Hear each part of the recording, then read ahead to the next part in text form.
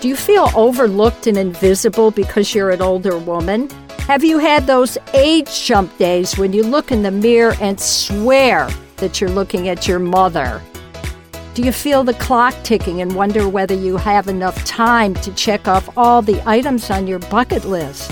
Hello, I'm Jane Leader, and I'm the host of Older Women and Friends, a podcast about and for older women that kicks stereotypes to the curb. We older women are the keepers of stories, and guests on Older Women and Friends share their stories about love, loss, dreams, friendships. But let's not kid ourselves. Aging can be a messy, complex affair. But older women have been around the block a few times and learned a thing or two. And this podcast celebrates their lessons. In many cultures, older women are revered as the keepers of stories.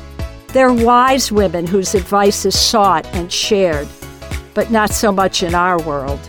But we can change that and put older women back where they belong at the top of the food chain. So put in your earbuds and join me on Older Women and Friends.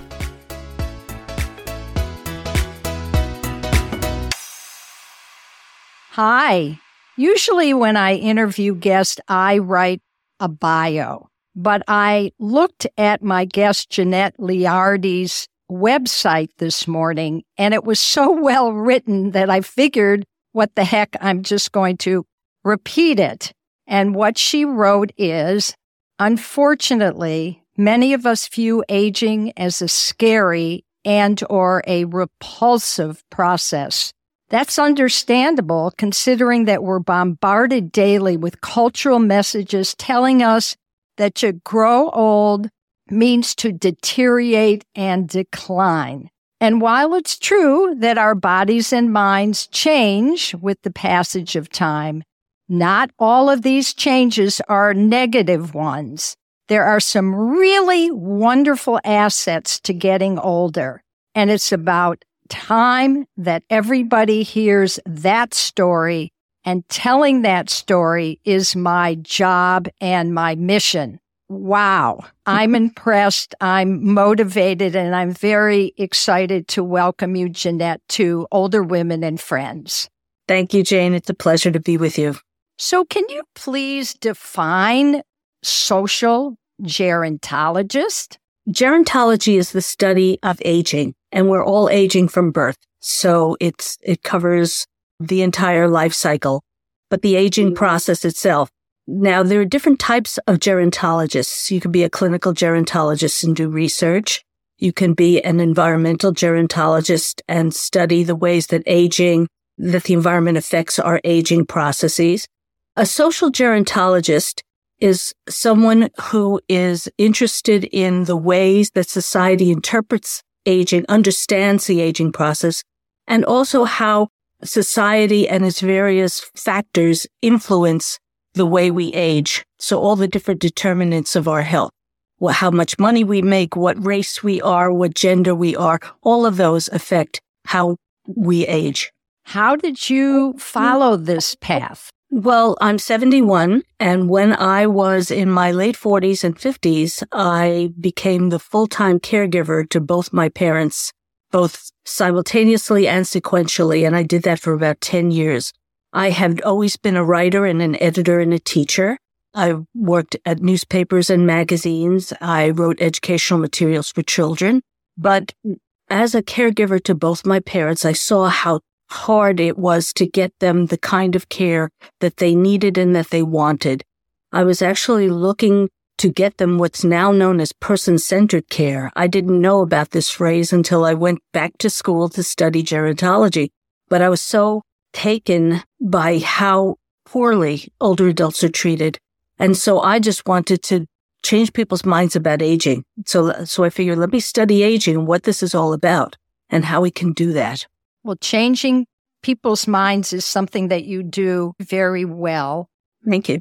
You have posted fabulous articles and commentaries on social media like LinkedIn, where I found you, and on your blogs. And it's hard to keep up because almost every day there's another article and it's like, wow, I haven't thought about that before, or this is fabulous. I need to talk to her about this.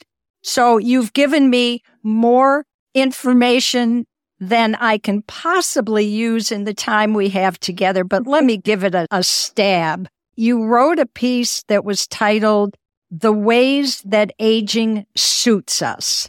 And you use, of course, a play on the word suits. And I wonder if you can talk about that piece and what you were getting at there. I have been thinking about the ways that people in the aging services field like to inform the general public about what aging is like, what it feels like, what it is like to get older. And some companies have developed what's called age simulation suits. And these are suits that have all kinds of devices attached to them. For example, earphones to block your hearing, fuzzy glasses to simulate people who have glaucoma or cataracts, neck braces and arm braces and knee braces to stiffen our joints and to prevent us from moving in smooth ways, thick boots and thick gloves so that it's hard for us to feel the ground below us and to pick up a coin. And so these suits that have all of these contraptions attached to them are designed to give especially young people the feeling of what it's like to be an old person. But I find those suits to be counterproductive. I know that the idea behind them is a good one to inspire empathy, but instead they actually inspire fear and dread, because how many old people actually have simultaneously 6, 7, 8 chronic conditions that are so debilitating? Very few. I mean, there are older adults, yes, who have 6, 7, 8 chronic conditions. By the way, there are also young people who have that as well. But that's not a general, realistic representation of being older. Most of us have maybe 1 or 2 chronic conditions we're dealing with. For example, I have to wear reading glasses now, and my hearing isn't as great as it used to be. But I can still walk. I can do all kinds of other things. So I wanted to talk about the fact that while we're trying to give people an understanding of aging, we may actually be doing more harm than good in the messages that we deliver. And the thing about these aging suits is that they're all focused on the physical changes of the body, but there are many mental changes we go through as we get older that actually, in ways, improve our brains. Yeah, we lose some memory capacity and some speed of processing, but there are other ways in which our brains actually get better as we get older. And those suits, there's no way you can devise a suit that can mimic older wisdom, the capacity for us to see problems from different perspectives, which is what our brains actually can do better as we get older. In fact, it starts around the age of 50 when this bridge of tissue called the corpus callosum that connects both hemispheres of our brain, when it gets to be its thickest and most mature, is in our 50s. And that means that we can use both hemispheres of our brain simultaneously better. So when we problem solve, yes, we can see the black and white areas of the problem, the yes and no's of life, but we then are also much better at seeing the gray areas of life, the what ifs and the exceptions to the rule. And that's the kind of thing that an older brain can do much better than a younger brain. And I wish there was a suit that could give us that kind of perspective as well. And I find it so promising, so encouraging, so supportive to know that our aging brains are, in fact, superior. I had heard some information about this, and I was trying to think of an analogy, and it didn't have to do so much with both hemispheres of the brain, but it had to do with the speed at which we can remember. And I thought about the old card catalogs that all of us used to use at our public library. And if we wanted to find a book, if we had a topic that we were researching, we thumbed through one by one or alphabetically. And it took us quite a while, but we ultimately got there. And I was just trying to think of that versus, I don't know, sitting in front of a computer or talking to our cell phones and getting this immediate information. But to me, there was something wonderful about thumbing through that card catalog, because not only could you find what you were looking for, but you could find all kinds of other things that you had no idea about. Does that make any sense to you? Well, yes, it does. But let me just correct you in a different way. When we're talking about speed of processing, younger brains are better than older brains. They do connect faster from point A to point B in certain ways, but there's a reason for that. Our brains are plastic. They can grow more connections. We can grow more neurons, nerve cells, until we die. Scientists actually in the 1990s, as late as the 1990s, thought that we were born with a certain number of brain cells and they just died as the older we got. We started to lose brain cells. Now we do start to lose brain cells, but we can also actually keep producing others as we get older. They discovered parts of the brain that are like little neuron factories. And so we can actually, if we keep our brains healthy, now we got to have healthy brains and keep them challenged and active. But as far as speed of processing, this is how I like to explain it. Imagine two cells, neurons, neuron A and neuron B, and you learn something new for the first time. And that's like a signal is shot out from cell A to cell B, and it's like creating a dirt path in the road. If you use that piece of information again, if you have to recall it, then you turn that dirt path into a paved road. If you have to keep using that information or calling it up and applying it in different ways, you turn that paved road into a superhighway. And the more you learn, the more experiences you have, the more superhighways you build, so that when it comes time to figure out to get a new piece of information, in younger brains, there are fewer superhighways, so the pathway can be more direct from A to B. But we have created so many more pathways as we get older that it's like constant forks in the road. And so our brain decides, well, do I go to the left or go to the right? So it's going to take us a little longer for that signal to get there. But here's the advantage of the older brain. And this is the analogy I like to use. And that is, imagine your brain is a library or a hard disk if we want to get high tech, okay? And it has a certain number of files in it. Maybe when you're in your 30s, let's say the library in your head of all the knowledge you have is about 100,000 books. And you ask that 30-year-old brain, go find me War and Peace or go find me Huckleberry Finn. Well, the brain of the 30-year-old will go right to the shelf. Here it is. Here's War and Peace. Now, if you have a healthy 70-year-old brain and you say to that same brain, go find me Huckleberry Finn and War and Peace, well, that library is no longer 100,000 volumes. It's 100 million volumes. And so that book might be hiding in a shelf somewhere, or maybe, wait, did I put it in a box and put it in the basement? Oh, wait, I think I saw it in the other room.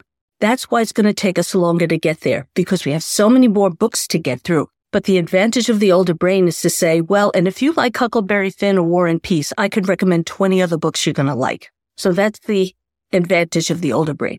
And that's why you are a gerontologist and I am a podcaster and a writer, because I like your library description much better than mine. Talking about another one of your posts, and I think this was on LinkedIn. And just by the way, listeners, please check out her LinkedIn page and keep up with her posts. They come almost every day. I seem to feel that way, and they are really interesting.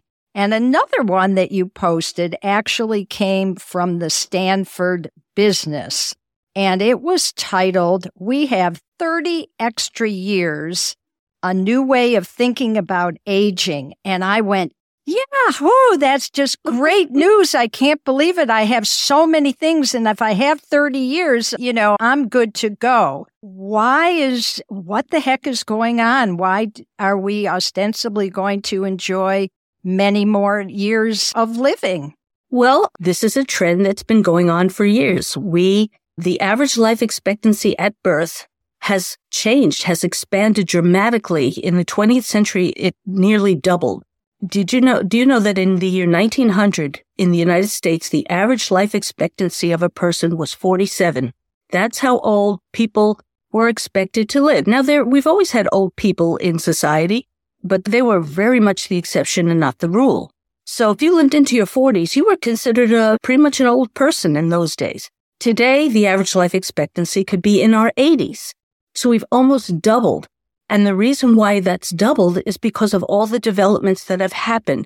The discovery of antibiotics, the development of vaccines, public hygiene, all kinds of family planning, birth control, all kinds of influences have increased our lifespan.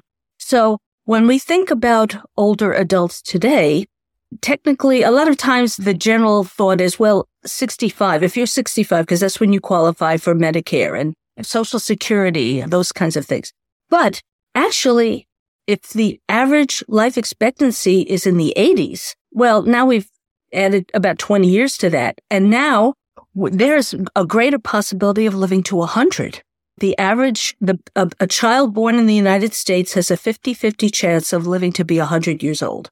Wow. So we're going to have a future of centenarians, a future society of more centenarians as we get older. And it's not just in the United States, the whole world is getting older. So it's what do we do with those years? Do we really hold on to the notion that, well, you're 65, it's time for you to retire, go play golf for whatever few years you've got left? Well, you may have 35 years left. Are you going to be spending it playing golf or relaxing? A lot of older people can't afford to retire. We have to keep working. And we want to keep working. We want to remain productive. Why should we be put out to pasture at a certain age? So what are we going to do with those 30 or 35 years? Well, a lot has to do with how well society is going to support us in the last 35 years. And by supporting us, I don't just mean the benefit like Social Security. I mean, do we have a society that's really open to keeping older people in the workplace if they want to be? A lot of businesses want us to hurry up and retire and make room for younger people to give them jobs. That's known as the fallacy of the lump of labor, that there's only so much labor to go around. And so we older adults are like clogging the pipeline for younger people. In reality, when you have old brains and young brains working together in the workplace, those workplaces are far more productive and they're more profitable. And what do they do when they become more profitable? They expand. And what do they do when they expand? They hire more people. So having older adults in the workplace can actually be a benefit. So these are the kinds of things we need society to understand that older people, we have so much human capital to share that's not being shared. A lot of times we're pushed by the wayside. We're ignored. We become invisible. And so that's what I mean about how we can live those last 30 years or so. It can be to the benefit of all that older adults can be productive. And they can work together in the workplace. They can form friendships. They can socialize. Right. And that gets us to the whole topic of intergenerational relationships. And why are they such a good thing? And are they beneficial to both the older person and the younger? Yes, they are. Think about how we have basically been living a kind of artificial existence since the Industrial Revolution, when people started to leave their farms, younger people, and go into the cities and start to have jobs that had to do with working in factories. From that point on, we started to become more and more segregated according to age.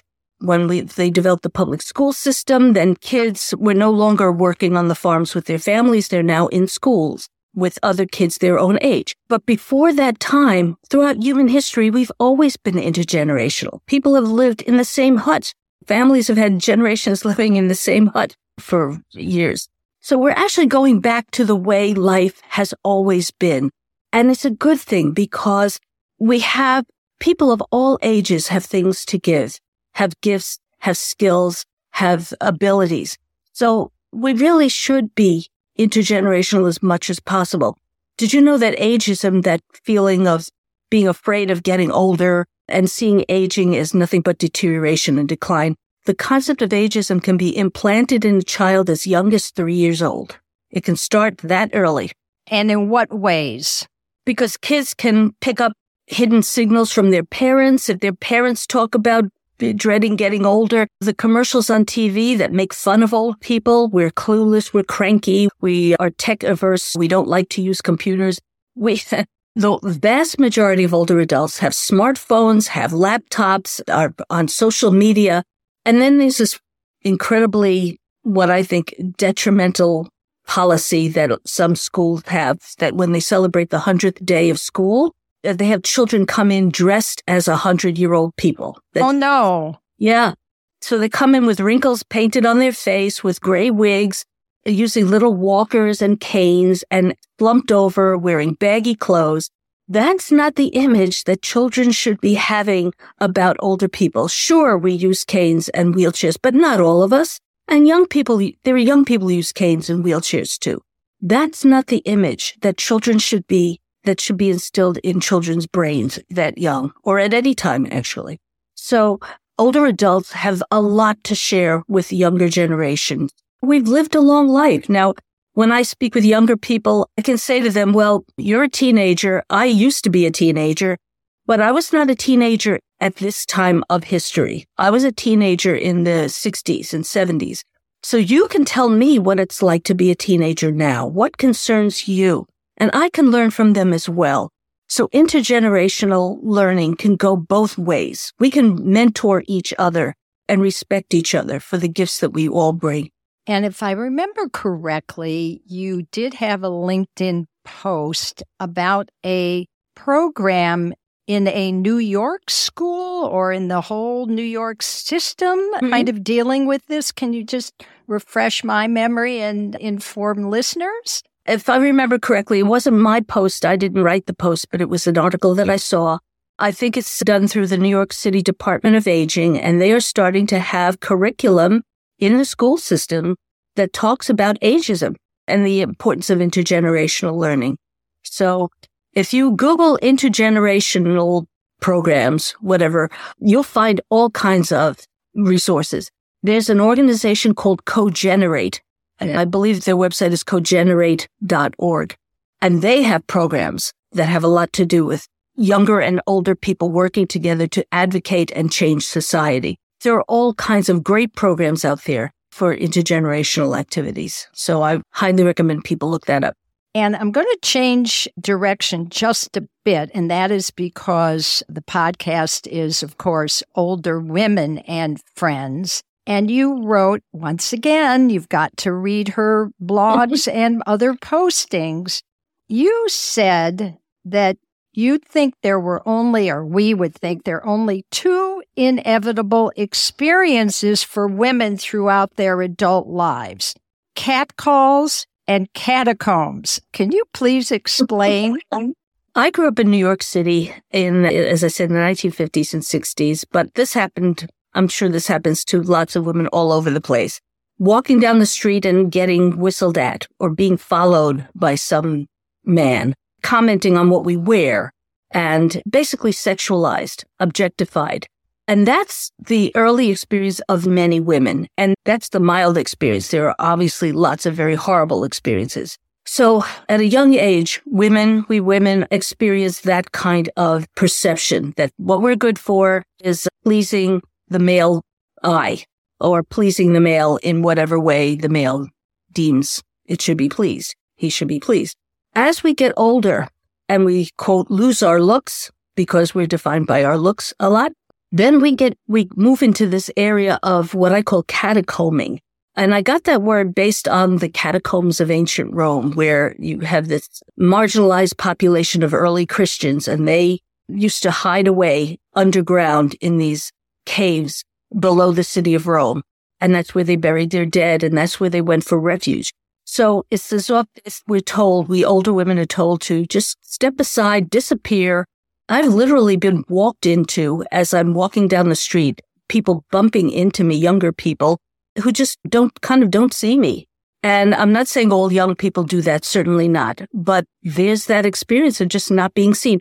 Or in the workplace, older women in the workplace, we're all around, some of us, the minority of us are in the workplace, and we're around a conference table with a bunch of younger employees. How many people actually ask us for our ideas? How reluctant are we to share our own ideas because we have internalized this kind of role for ourselves?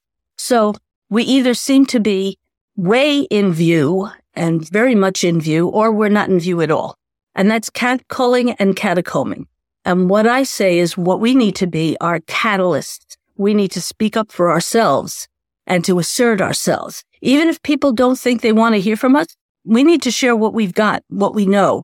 And eventually people will get the idea that, oh yeah, that's right. She knows her stuff. Or yeah, why can't she be on our team, working on our team with us?